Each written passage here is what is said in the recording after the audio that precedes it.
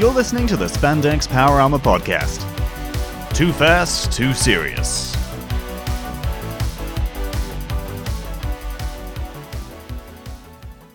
Hello and welcome to another episode of the Spandex Power Armor Podcast. I'm Rex, and with me is Carmen Ranger. How are you doing? Yeah, pretty good, can't complain. Fantastic. This week we're following up from last week's episode where we looked at some of the great men behind Godzilla 1954. Which ones did we cover last week? Well, we were looking at producer Tomoyuki Tanaka, director Ishiro Honda, and suit actor Haruo Nakajima. Nakajima really went through a lot, didn't he? Honestly, there has to be some kind of degree of masochism going on there to be able to, endure as much. I mean, I swear I've heard that he nearly drowned in one scene in the original Godzilla, like a waterlogged suit, something like that. You're not dedicated to your job unless you're willing to nearly drown and set your crotch on fire. I think they should do that in every job to prove loyalty. God bless that man. Just have massive layoffs in Walmart. It's like, you know what, screw it, I'm not doing this if I need to set my crotch on fire. Just set your pubes on fire, you can keep your job, do it. Here's a lighter, just do it. The jackass method of employment. Oh dear, we were supposed to be nice and serious this time. That is serious for me. Yeah, this is about as serious as we can get. And so before we go into the other two great gentlemen of the movie and of Showa Tokyo overall, Eiji Tsuburaya and Akira Ifukube, I'd just like to remind you this podcast is sponsored by TokuToyStore.com. Yes, sirree, you've got toys, they're from Toku, you can buy them, and next week they're going to have a big activation for new products, so if you're not too sure if you want to buy something yet, just wait till next week and buy a bunch of tat then. Yes, I swear all of our promos are just the same concept over and over again, slightly reworded. Well, there are only so many ways you can make the same thing sound funny. Eventually, we're just going to be reusing sound clips from previous episodes. Yeah, I'd never make a good pitch man. All I say is, consume, buy. We try our best. Feed the capitalist beast, and also support a lovely small business. We're talking about us with the support business, right? Well, until we start selling our own things. I'll start selling my toenail clippings. Maybe at this point in recording, they might be worth something. Maybe. Maybe after episode 50, it's like, oh my god, Rex's toenails. You see those on Toku Toy Store. like a Godzilla figure made of toenails. Oh, did you see the one made out of cockroach shells? Oh, that one was amazing. Yeah, right. He made was it Heisei Godzilla they did? Yeah, I think so. That was really impressive. Really weird, I mean, of all the things you have lying around to make a model out of cockroach shells. I mean, that really just says more about the environment of the man who made that than anything else. He just had so many cockroaches running about, like, you know what? I can make a model out of that. Just something Dale Gribble would do. Like a Japanese Dale Gribble. Now, Japanese Dale Gribble would be something. Japanese King of the Hill in general. Why was there never a spin-off of that Japan episode? Well, I mean, King of the Hill is already a perfect anime. It's a slice of life dad anime as opposed to a slice of life schoolgirl anime. We need that in our lives. And so anyway, we're going on a bit of a tangent. We've pointed it out ourselves, so the alarm will not sound this episode. Aha, the beast defeated. We've gone through the promo, and now we'll cut into the meat of the matter. You know what everyone loves? Eiji Tsuburaya, also known as that guy behind Ultraman. But before he did Ultraman, he was involved in Godzilla. Before he was involved with Godzilla, though, he was involved in propaganda. Ooh, tell me more. Well, before he was involved with Godzilla, he was also involved in propaganda movies, and even before that, he was involved in toy production. Actually, he worked in an R&D department for a toy company. Okay, toys, then propaganda. Wasn't this a Robin Williams movie? Oh. Did Tsuburaya predict drone warfare? God, I'm having arm flashbacks, boy. Don't make me go back there.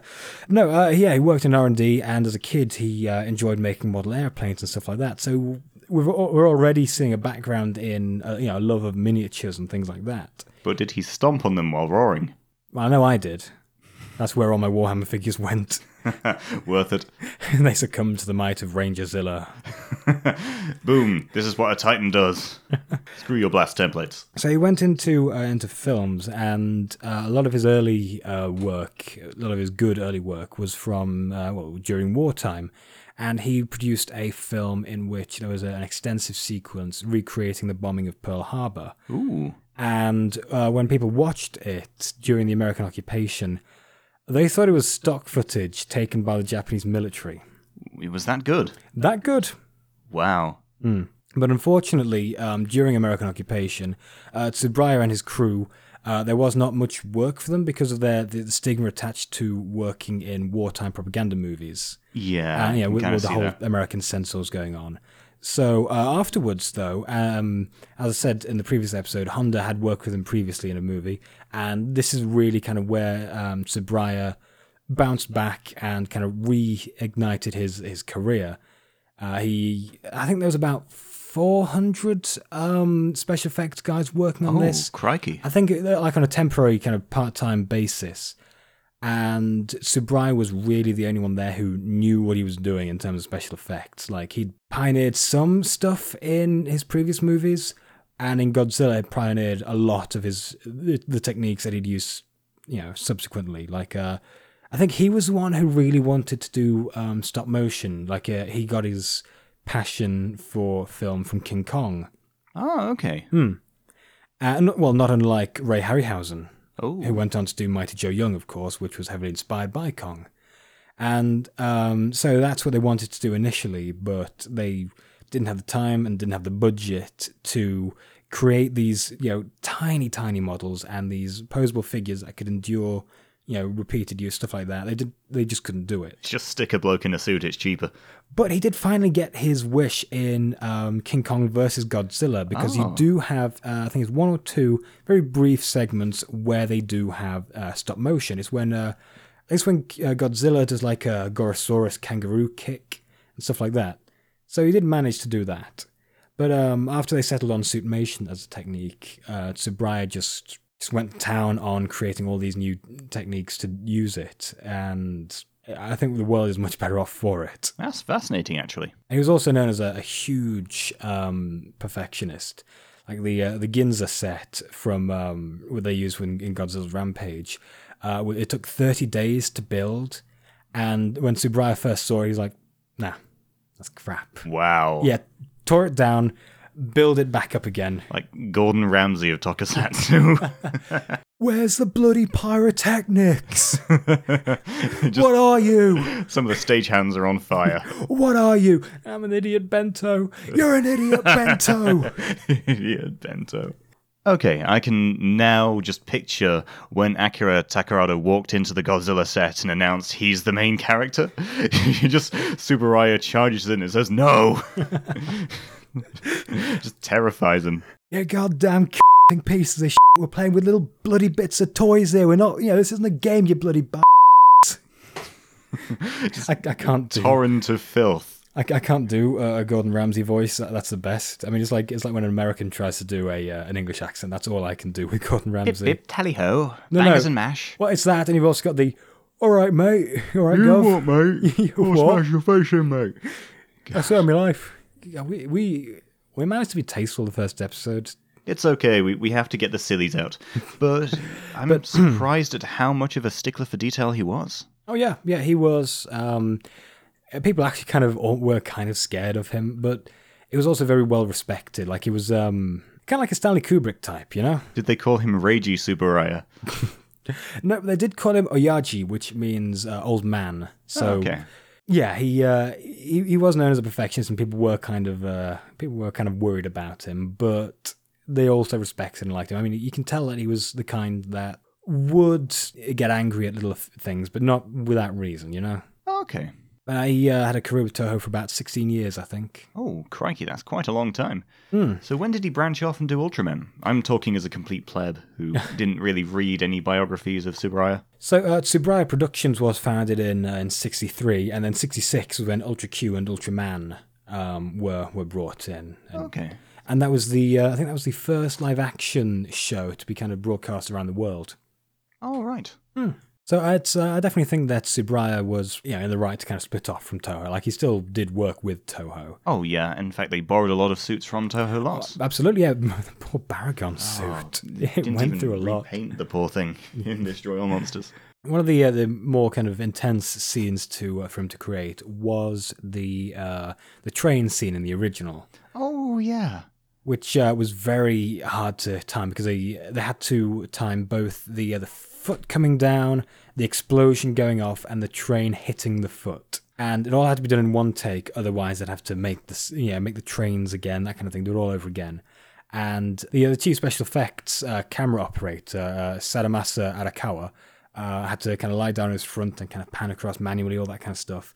And after he filmed it, he was really paranoid because he thought like there was a light stand had been caught in the shot. And then when they went over the dailies the next day, he was just bricking it, just kind of, because he thought he was going to get fired by Tsuburaya for it. But it turns out that it was all okay. That kind of tells you the kind of how much of a perfectionist he must have been to have that kind of effect on people. Wow. We celebrate how great he was, but he must have been a nightmare to work with.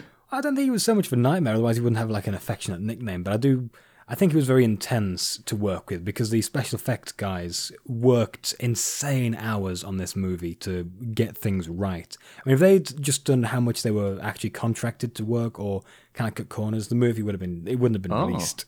Like, they worked insanely hard on this. It set their crotch on fire multiple times to deal with it. No, they had to do that to prove their loyalty to Tsuburaya. Burning the midnight bush.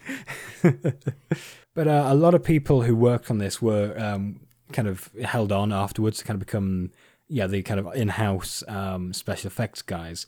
Like Sadao Izuka and Takao Yuki, who created the effect for the dorsal plates and the beam. Oh, right. And they used a very kind of crude rotoscoping in that they kind of inserted kind of bits of cardboard with the drawing on because it's all they had to work with, really. Well, isn't it actually rotoscoping the beam? Oh, yeah. That's they created those effects. That's cool. And they became the top special effects artists at Toho as well. But, I mean, a lot of buildings in the scenes wouldn't give them blueprints to work with.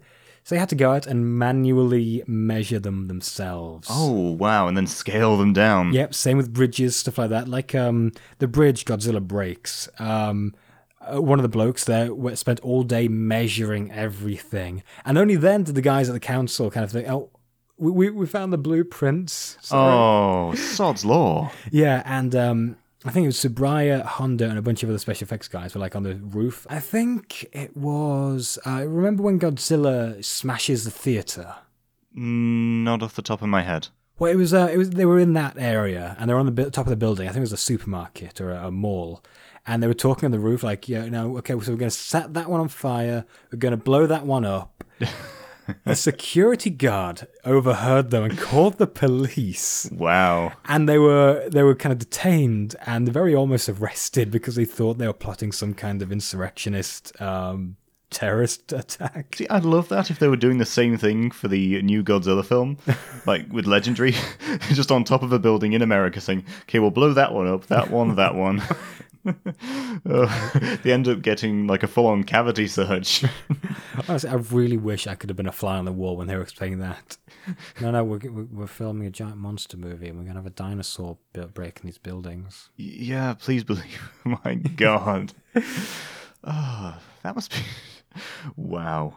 They go through so much for their art. But then again, they pioneered a lot of it.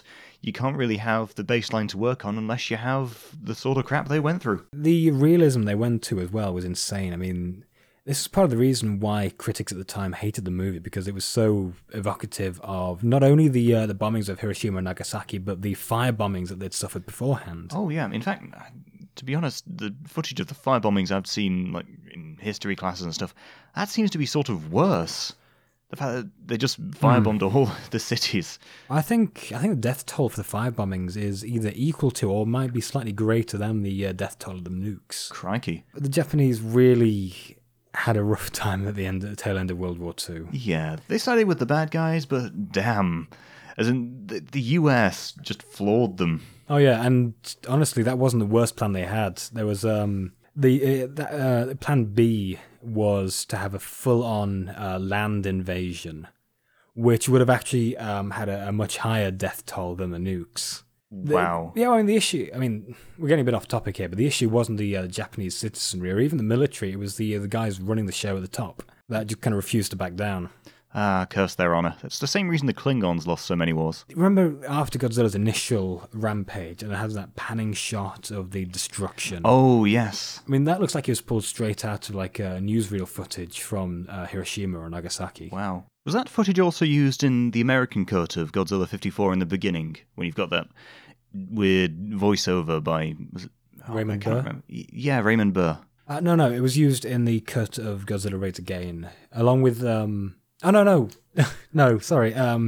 No, they didn't reuse that. They reused these stock footage of nuclear tests in the South Pacific for that stuff. They reused those in the '98 American one as well. All right, okay. Yeah, so if you watch the two of them, it's the same nuke footage.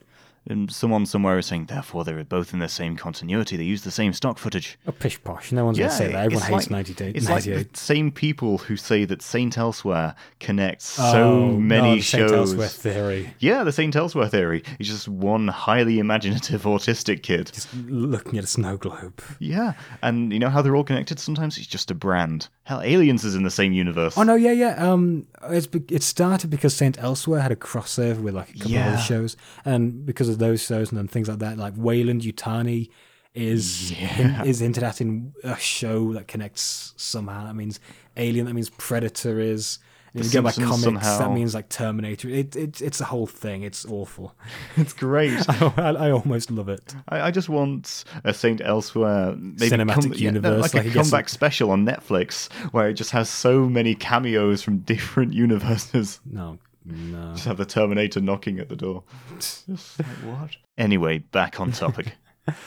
And it's interesting to note that after Tsuburaya's death, that Godzilla films actually started underperforming, commercially at least. Like, I'm not... I mean, by that point, I don't think he was actually working on Godzilla films anymore, but it is an interesting thing to note. Well, that's quite sad, actually. Yeah. In fact, was it when Tsuburaya died that Nakajima quit? Yeah. Oh, man. Yeah. That is just a shame, as in the guy was so important. Absolutely, still is. I mean, like you said when I first showed you that Mega Monster Battle movie, that Tsuburaya special effects tend to be of a separate class. Definitely much better. Oh yes. And rounding off our what is it, quintet?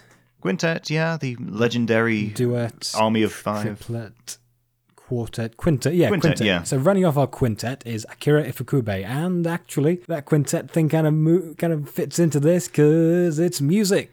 Yeah, but I don't think there was a time when all five of them would maybe perform together. That would be amazing if they just sung, like, did an a cappella of the theme. Bum, bum, bum, bum, bum, Bum, bum, bum. bum, bum, bum, bum. And then Tsuburaya would be like, no, you screwed that up. Oh, he's reaching for the kazoo. Help me. Oh no. It's happening. Why did I keep the kazoo in view this time? Second coming of Ifukube. Actually, I think he died like a year or so before me. I could well be. That's probably a valid conspiracy theory. Is Kamen Ranger secretly Akira Ifukube de-aged? Still waiting for those theory channels to pick that up. Wait until we get some semblance of popularity. Yeah, it's okay. We'll just need to... Rip. We'll do clickbait titles. You won't believe how many people died in the filming of Godzilla. Hint, it's 0. Yeah, because stunt actors aren't people. They're just disposable clones. Yep. Well, they're actually clones of Nakajima. No, they were left over from the Imperial Army's effort to create their own Supermen. Oh, yeah. I think Danger 5 had a whole episode on this. Yeah, I think so.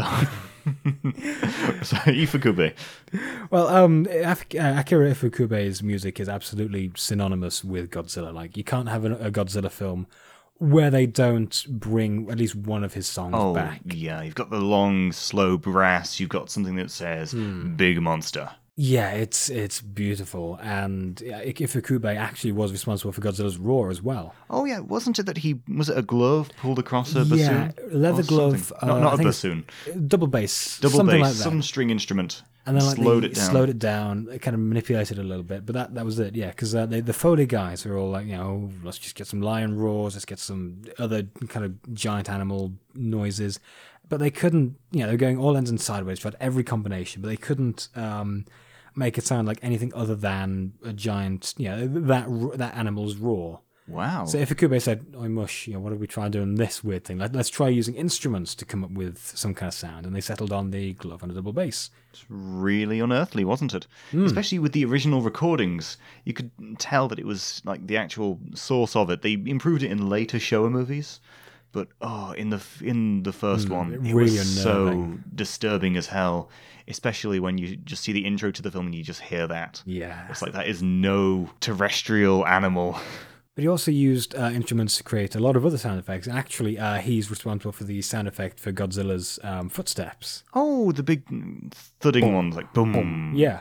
Boom. A couple of years before, he'd accidentally stood on an amp, and like an old 50s amp, and it had made like a kind of booming noise. And when they were throwing ideas around for sound effects, that kind of popped back in his mind and recreated it for the sound effect for Godzilla walking. Okay, how many toes did he lose? I'm guessing the old era amps of the time were like stepping on a Lego, but 50 times worse. Like I said, he's absolutely integral to the series, just like the others. He was a self-educated classical composer, and it was really difficult for him to find work. Oh, okay. Because there wasn't really much call for composers at the time. So a friend of his said, have you tried scoring movies? Like a bunch of other friends of his said, you don't want to do that, you'll end up getting typecast. And he ended up being typecast because he was Toho's top choice for their sci-fi movies. Still, but he made a name for himself. Absolutely, and he was pretty okay with it. He did score some dramas and samurai films at the time, and worked in anime too. He has a very distinct sound to his music, I think, and that's because of the unique approach he took to it. He melded traditional Ainu music with... Ainu is the indigenous peoples of the island of Hokkaido, where he grew up. Okay. There's about, I think official censuses says like 12,000, something like that. I think there are some in Russia as well, but like in unofficial estimates kind of place at much larger populations, but there are just a lot of them that have integrated into Japanese society so much that they don't really know their heritage anymore. Oh, that's a shame. I know a lot of cultures are trying to reclaim that. Hell, even some parts in mainland China, they find their own Mongolian roots. I've seen punk bands from people trying to bring back old Mongolian themes from the culture into the music. It would be nice if they did something like that in Japan. Yeah. I mean, there is this very strong Ainu kind of. I mean, they've still got their traditional robes, stuff like that. They're still there. They're just shot on sight. But no, he melded Ainu music with more Western sensibilities, and it created a very unique sound, I think. Oh, definitely. So we're talking the whole score, as in like some of the music as well, and that little dance that they do. I'm talking in his music in general. Like in all of his music, it is an influence of both Western and Ainu. Wow. I really wish I knew that before recording. God, have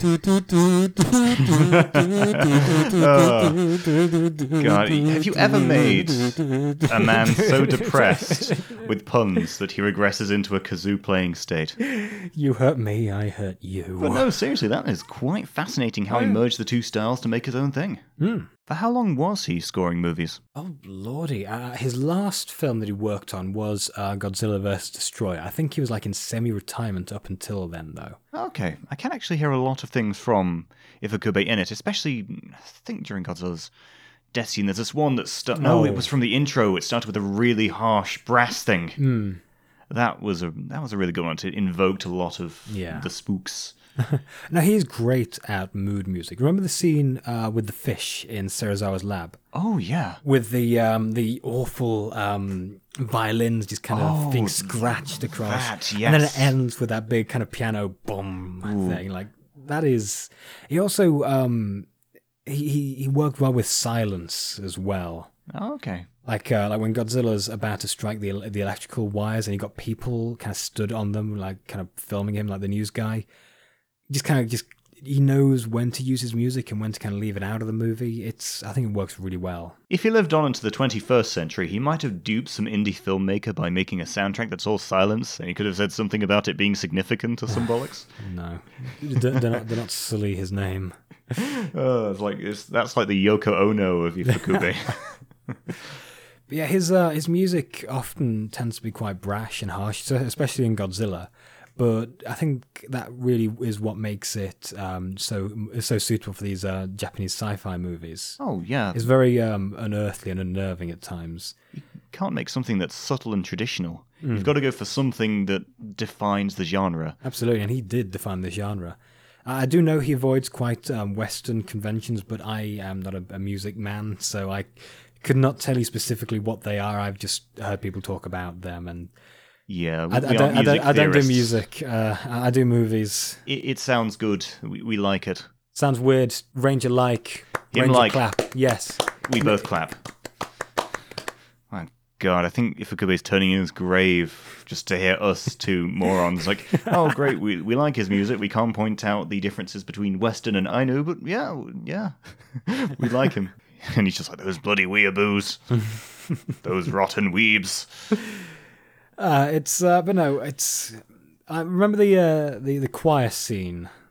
What choir scene? I remember after Godzilla's initial rampage, you got that whole kind of montage of all the crap left behind. Oh yeah, there's like 2,000 high school girls there just singing. And he conducted that himself. Like, wow. Imagine how much of a pain that would have been. Was he also as strict as Tsuburaya? As he like had all of them wired in some sort of electrocution thing, just zapped him if they missed a note. Oh man, I mean, he must have the patience of saying, 2,000 bored high school students. Sing or you get zapped. It's the only way.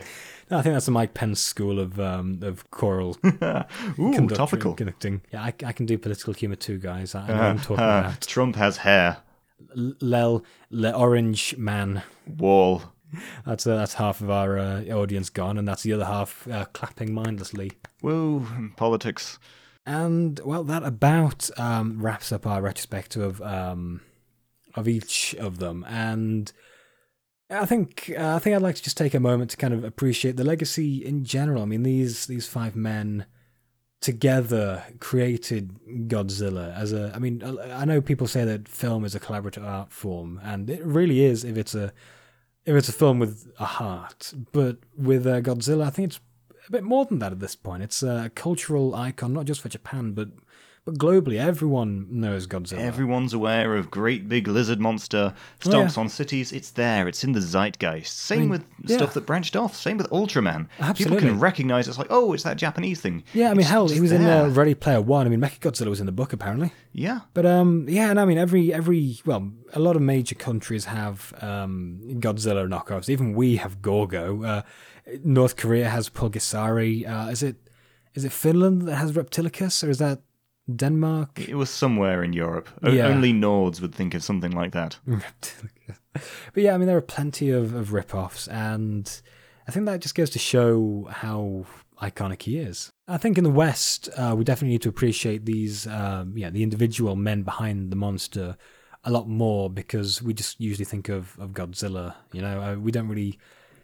I don't think we properly appreciate, the scores of Ifukube, the special effects of Tsuburaya. The amount of effort they put into it. Absolutely. And I think it's a good way to appreciate these chaps. I think we should go through like our favourite thing that each one has worked on. Yeah, that sounds like a good idea. First off, we'll start with Nakajima. I'd say my favourite Nakajima role is, as Godzilla, in Godzilla vs. Hedorah, because it's a bit further in Showa, and I know it's not the favourite movie, but it's one of the ones I grew up with, and to me it's just the way that he acts Godzilla. Sort of shows emotion in the god-awful arm gestures, and just in acting everything, really. As in, it's hard to explain. It's like, how do I don't know, body language of a guy in a rubber suit? I just love the way that he gave it a personality. Yeah. My favourite role of Nakajima is in stock footage in Final Wars. Oh, you. No, I liked it in Ghidorah the Three-Headed Monster. You know the bit where Rodan and Godzilla are just messing around and just being dicks to each other? You mean the one where he dances? No, that was Is that the other one? Yeah, no, that was To me, the two are just merged. Well, it was Ghidorah the Three-Headed Monster, which had Mothra in it, and then it was Astro Monster. Yeah, Invasion of the Astro Monster. There it is. But no, it's when they're messing around, like when Mothra squirts them both with her silk stuff. I just like the way they managed to get personality with those two monsters. I just like it. Like, we got Godzilla laughing at Rodan when he gets his. It's funny. It's funny. It's oddly slapstick. Yeah. It's a bit like the Three Stooges. Okay, you're making me want something that I know I'll never have, so stop that. Also, that's a very, very aged reference that no one would really want. Except for vaudeville's pretty popular, right? Yeah, same with blackface. That's why all those Korean performers do it. Oh, they do, don't they? Yeah, that's really weird. Do you reckon it's a racist thing, or do they just not realise? Oh, no, it's a lot of blacks living in Korea do complain about that. They just don't listen. It's like, nah, we're best Korea. Black people live in Korea? Yeah. I'm so surprised when I see someone not Japanese in a Sentai episode. It's like, whoa, whitey. Actually, Yeah, that right? is kind of cool sometimes. Oh yeah, Richard Brown. It's strange how out of place they look. Absolutely. Like, you have to take a double take, like, hang on a sec. You don't look right. You just want to point your finger at him and scream, Gaijin! Whitey. White devil! Oh, God. Oh, that is fun. Actually, it is quite rare to see a black guy in Toku. Oh yeah, last one I remember was in Drive, I think. Played one of the roid mudes that came over from America. Yeah. That's where there are like only 5 black guys in Japan. Oh yeah. But they have to travel all up and down the country. It's like, okay, this they're TV show constantly in needs... demand for like bit parts, and so they're traveling up and down the archipelago. They actually make quite a decent wage off it, but the transport costs are insane. So they barely break even as it is. It's like, bloody hell. They end up living in all the commuter areas, or just they live on the train and just hope that it's like set up a nice sleep. Do Shinkansens need sleeping cars? Probably not. I wouldn't know. Just imagine that though, like Shinkansens with sleeping cars, just bullet train, people still trying to sleep on them. Tell them that I don't know what a Shinkansen is. Oh, I'm sorry, I need subtitles. Translator's note, Shinkansen means plan. So yeah, we've gone through our Nakajima bests, all with regard to acting as a monster with a personality, not just the big slow stompiness. Mm-hmm. I mean, it's not that his other roles were bad. It's just that's the one I prefer. Yeah. Yeah. He has a lot of great roles. It's Nakajima who, Gaire, that's a pretty close second for me. Yeah. Moving on to Ishiro Honda's filmography, I think we're going to limit this to sci-fi and monster stuff, just kind of keep it relevant. Yeah, we'll stick with the one thing that he was just stuck with, rather than the normie trash he did. But no, I'd say my favourite would be Godzilla. It's a pretty normie plebeian choice. Rodin's a close second, but I think Godzilla is probably his magnum opus. I think that's the most solid, most hard-hitting film he's done. I'm going from my own childhood nostalgia here. I'm saying Destroy All Monsters, because that, to me, was a great movie. It's one of the first Godzilla ones that I watched, and it was just like, okay, here's all the monsters. Just every monster. In. Boom. It's good. It was fairly well directed, had a decent sci-fi plot. And yet he doesn't like Final Wars. Well, I did like Final Wars, I just didn't like Final Wars Anguirus, because he looked like ass. You look like ass. Good thing I've never sneezed in recording then. I mean, he's got a pretty solid body of work. I mean, I still want to watch Atragon. I'm just upset that Honda and Kurosawa didn't do anything. Oh man! Well, they did do something, but they just never did a Godzilla together. Remember, Honda went and was an assistant director on a lot of his films after retiring, kind of. You know what I really want for some sort of modern day Netflix original thing? Go on. Seven Samurai versus Godzilla. Oh, damn, that'd be even more depressing than actual Seven Samurai. Oh, that would be so amazing, like set in some sort of radiation damaged wasteland. Oh, that would be good. Rashomon versus Mothra. Ooh. For Tomoyuki Tanaka, it's hard to pick out a favourite thing he's been involved with, mainly because he's been involved with a lot, but also because as a producer, he doesn't really have that much influence that's obvious. Yeah, if anything, he just funds it and says occasional things like, whoa, too much panties, not enough panties, too much thrusting. For me, at least, I appreciate him overall in terms of filmography because he brought a lot. Well, he was the main man behind Toho's sci-fi in the Showa period, and that's entirely respectable. And God bless that man for that. Yeah, let's just say his best Showa sci-fi because he helped define it. Yeah, along with everyone else. It's really not a great tribute we're doing to him, but he just did so much. It's hard, like I said, for a producer. I mean. He did Godzilla, up until Godzilla versus Destroyer, Yeah, just so much involvement. Like, I mean, I think he might be the one that's involved the most consistently, because he got, Godzilla, King Kong versus Godzilla. I mean, these are just kind of bits I'm picking out. All Monsters Attack, Megalon, Terra Return. Would you say that Bylante. For every member of the original Godzilla team who died, Tanaka grew stronger? He grew richer. Oh, he only died because Nakajima escaped the fate. It definitely seems like I said, the most consistent with it. I suppose that's because producer just needs to get funding. Like stamping, Actually, yes, done. Is that what a producer... No, I don't think I've spoken to anyone who actually knows solidly what a producer even does. I've seen the producers. It's something to do with Nazis. What even does an executive producer do? Well, they have more money, knows. and they can just blackmail people into like, well, how about you do this, Come on, and Bill Murray. I'll keep funding the movie. I don't know. Get in the Ghostbusters movie, Murray, or we'll make Harold Ramis do it again. I think that's going to be our most recurring reference we ever make. Moving on to Ifukube. For Ifukube, I think we're going to do a favourite song he because wrote, he's rather got so than many score. soundtracks. I mean, his soundtracks are generally pretty solid. I'd say my favourite is the military march. I think it's either that or, of course, like the Special Defence Force march. Oh, the one that went to, was it do do do do do do do do Rex took the kazoo. Do do do do. It was for your own good. That was you. quite a good one. It definitely said military. I don't much care for it as like a Monster X march. Oh, they got that guy from Emerson, Lake and Palmer to do a cover of that in Final Wars, which I didn't actually hear in the movie. But no, I really do like it in the original and in Shin Godzilla. Oh, it was in Shin Godzilla. Oh, yeah. It comes up like twice, and the last time is when they've loaded a bunch of trains up with explosives to kind of stumble him, and it's playing when they're putting in their final plan. Because basically what they're doing is they're knocking him over and then shoving a bunch of fire hoses down his throat to fill him up with cadmium. That's charming. Dobson? So for me, I'd say this goes back to because, hey, I was sort of a Showa Heisei kind of guy. I'm never quite sure what it's called because sometimes it's called like the main theme or others the Godzilla March. Yeah. And it sort of like goes do do do do do do do do do do do do do do do. Oh yeah, that's people listening to this like, wow, he did the whole thing in one note. That sort of thing. It to me it just screams, yeah, Godzilla. Yeah, it's that and the main one. There is no dog of wisdom in this podcast. But yeah, that was also it's great. It's those two themes that are definitely the most iconic of Godzilla. Yes, whereas your suggestion, it's I like not, it. not so much generic, but it's unique, but it doesn't scream Godzilla. I don't like it for any particular artistic reason. I just like it's fun. I like it. It's neat. It's quite, even in the original Godzilla, it was very optimistic because it played at the point where the ship was departing. Yeah. Good stuff. Really helped define the mood in the scenes.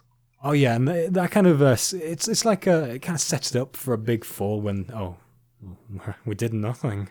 And lastly, we have Eiji Tsuburaya, Rex, Ultraman, just Ultraman. Yeah, I mean, he was so great with special effects for everything. He had a lot of the Godzilla effect done, sorted, amazing. Yeah, he cut his teeth on Godzilla, Ultraman. Yeah, he just then produced Ultraman and used all of his knowledge to make something that was fantastic. Yeah, as in, it's just the apex of his achievement. I'm going to agree with you there.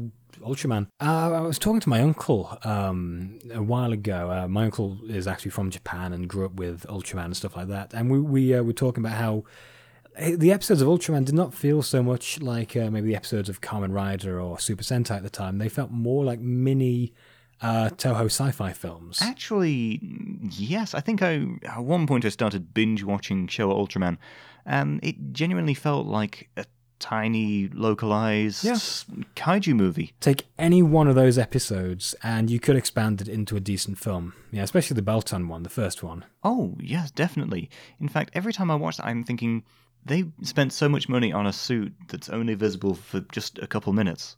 And thinking, that is sort of film grade at the time, considering how it was Showa. Oh yeah, absolutely. I think it's a testament to his skill that he could make something on a much smaller budget than the films, obviously, look so great. And we'll definitely brush over the whole Chayo thing. Type A suit notwithstanding. Actually, I'm trying to remember the Type A suit. Was that the one with the moving mouth? That's the one with the mouth that was supposed to move, yes. Ah, the one that just nudged slightly in one direction. Honestly, I like to think of that as being like Ultraman still kind of recovering and kind of reforming himself from... He's just slurring his words. Maybe Maybe it's for the best that maybe it's a sort of telepathy that they just use rather than speaking. Oh, I think in like the first episode, Mobius actually did like a CGI moving of Father of Vulture's mouth. It was weird. Oh my god. Yeah, I don't much care for that. CG blinking is bad enough. That's a little bit off topic, but yeah, it's good to appreciate Tsuburaya's contributions to the world, and that about wraps us up for appreciating these chaps. These fantastic men who bless them. Brought about the birth of Godzilla. Yeah, I mean, few people can really kind of claim to have created such a cultural milestone, you know? Yeah, I mean, it's got to be on the headstone, surely. Oh, yeah. That's what I'd do. If I had created a movie that was part of the cultural zeitgeist 50 years on, I'd have that on my gravestone. I'd have a full-on model of Godzilla. See, you'd want something like Bob Kane there, the guy who made Batman. So it's saying something so... God bestowed a dream upon Bob Kane. Blessed with divine inspiration and a rich imagination, Bob created a legacy known as Batman. Wow. Introduced in May 1939, blah, blah, blah, blah. It goes like 5 paragraphs on a tombstone. I swear to God, if anyone did a Bob Kane biopic, that would have to be the intro narration done by James Earl Jones or Morgan Freeman. Just saying that it was divine inspiration that led him. That is some egotistical stuff. That is some Sonichu level ego. Yeah, the funny thing is, Bill Finger actually was not credited as being the co-creator of Batman for years, so this is really kind of a bit of a kick in the teeth for the poor chap. Bloody hell, Bob. Yeah. I wonder if there will be, in future, more plaques or something, commemorating these guys. I'd imagine there already is. I haven't seen one, but I'd imagine there would be. I'd love to commission a statue of that. In that photo of Nakajima half in a Godzilla suit, so it looks like he's riding one of those horse things. That'd be great. Yeah, just a statue of that with that big smile. I think a suit actor deserves it because honestly, if you survive that long as a suit actor... You deserve a statue. Oh, yeah. You've gone through everything. What about that one of Tsuburaya kind of pointing at Ultraman kind of behind the scenes? I mean, hell, if Walt Disney can have a masturbatory statue of himself holding Mickey Mouse's hands, Tsuburaya at least deserves that. Well, telling off Ultraman, you little... Yes. Listen to me, you little bitch. I'm surprised there aren't any proper Ultraman statues. I mean, there is the Kamen Rider thing and the Go Ranger one. But, I'm certain there must be. I'm certain I've seen one. Maybe some collector has one in his manor or something. It's like, what's his name? Del Toro. Oh, man. See, if I had the money, I would be the Toku equivalent of Del Toro. That would be so cool, but then Del Toro would have to out-Toku you, so you'd be fighting over Nakajima's remains and both searching for Shinomori's afro. Actually, remember when Pacific Rim first came out? Oh, yeah. They had this thing with I think it was Maker Studios. So you had, I think... a bunch of YouTube stars. So you had the Game Grumps. I think one of the guys from Completionist or something, and they all kind of got together to make a little Pacific Rim film. They all made the suits and stuff like that. And Del Toro was actually in the kaiju suit. Oh wow! Yeah, really neat of him. Oh, I love that sort of geek. Yeah. See, people like Del Toro will define kaiju movies for this generation. Well, although it can be argued that Del Toro is just making an homage to it, because Pacific Rim was his love song to the whole kaiju genre. Well, I mean, it definitely still deserves recognition. I mean, at least in the West, it'll define... be definitive, I'd say. When it comes to bringing back kaiju things, in a serious sense, Shin Godzilla probably had the best idea in making it political, in just having some statement rather than just the old monster defeats other monster narrative. They've got to add some sort of metaphor, some deeper layer to it. Kind of like Return of Godzilla in '84. Yeah. It wasn't so much of a metaphor as it was very kind of political lampooning of Cold War. I'm just waiting for Japan's heavy-handed Trump thing. Maybe it will just be some sort of Gabra-like thing. I don't think Japan much cares about Trump, actually. Yeah, no, still, maybe some satirist will make it. If there's some sort of Japanese version of Saturday Night Live that doesn't involve reaction shots of women watching guys having their nipples pulled off while slamming a door or something. Oh man, why do they do that? It's like having a let's play for a TV show, you know? Yeah. It's so meta. It's people watching people watch TV. Actually, we've got that in the UK. It's something called Gogglebox. You're watching people watch TV. Lord almighty. It's further proof that we live in a dystopian future. And yeah, that was an interesting tangent we went on, but that's all we can say about the wonderful five, the men behind the monster. Absolutely. They deserve all the excessive love I've given them over these 2 episodes, I think. Yes, I think they're all so worth the seriousness that we've put into this. Wow. And they've defined so much. They've given us so much, and, well, we can't really say any more, so I think we'll have to close this episode for now. If you've enjoyed us, you can comment on Twitter, Facebook, YouTube, SoundCloud, smoke signals. And even if you didn't enjoy us, please still comment. We love hate mail. Yeah, we're going to have a lot of hate mail. We're going to print them out, have it on t-shirts, wear it to cons. It's going to be the best. That beats the spam comments. Yes. And so if you've enjoyed it, or if we've missed anything, just tell us. We can chat about it another time, or we can make some video where we profusely apologize for not mentioning one role of Nakajima, and then just like get on the ground and commit seppuku. That'll be our final episode. It's the only way we can end. And we'd also like to remind you this episode sponsored by TokuToyStore.com. They've got a big reveal coming up. Stay hyped. Yep, keep checking them up next week. And if you want to stay something else, this is Rex signing off. Stay fabulous. Keep on riding, folks.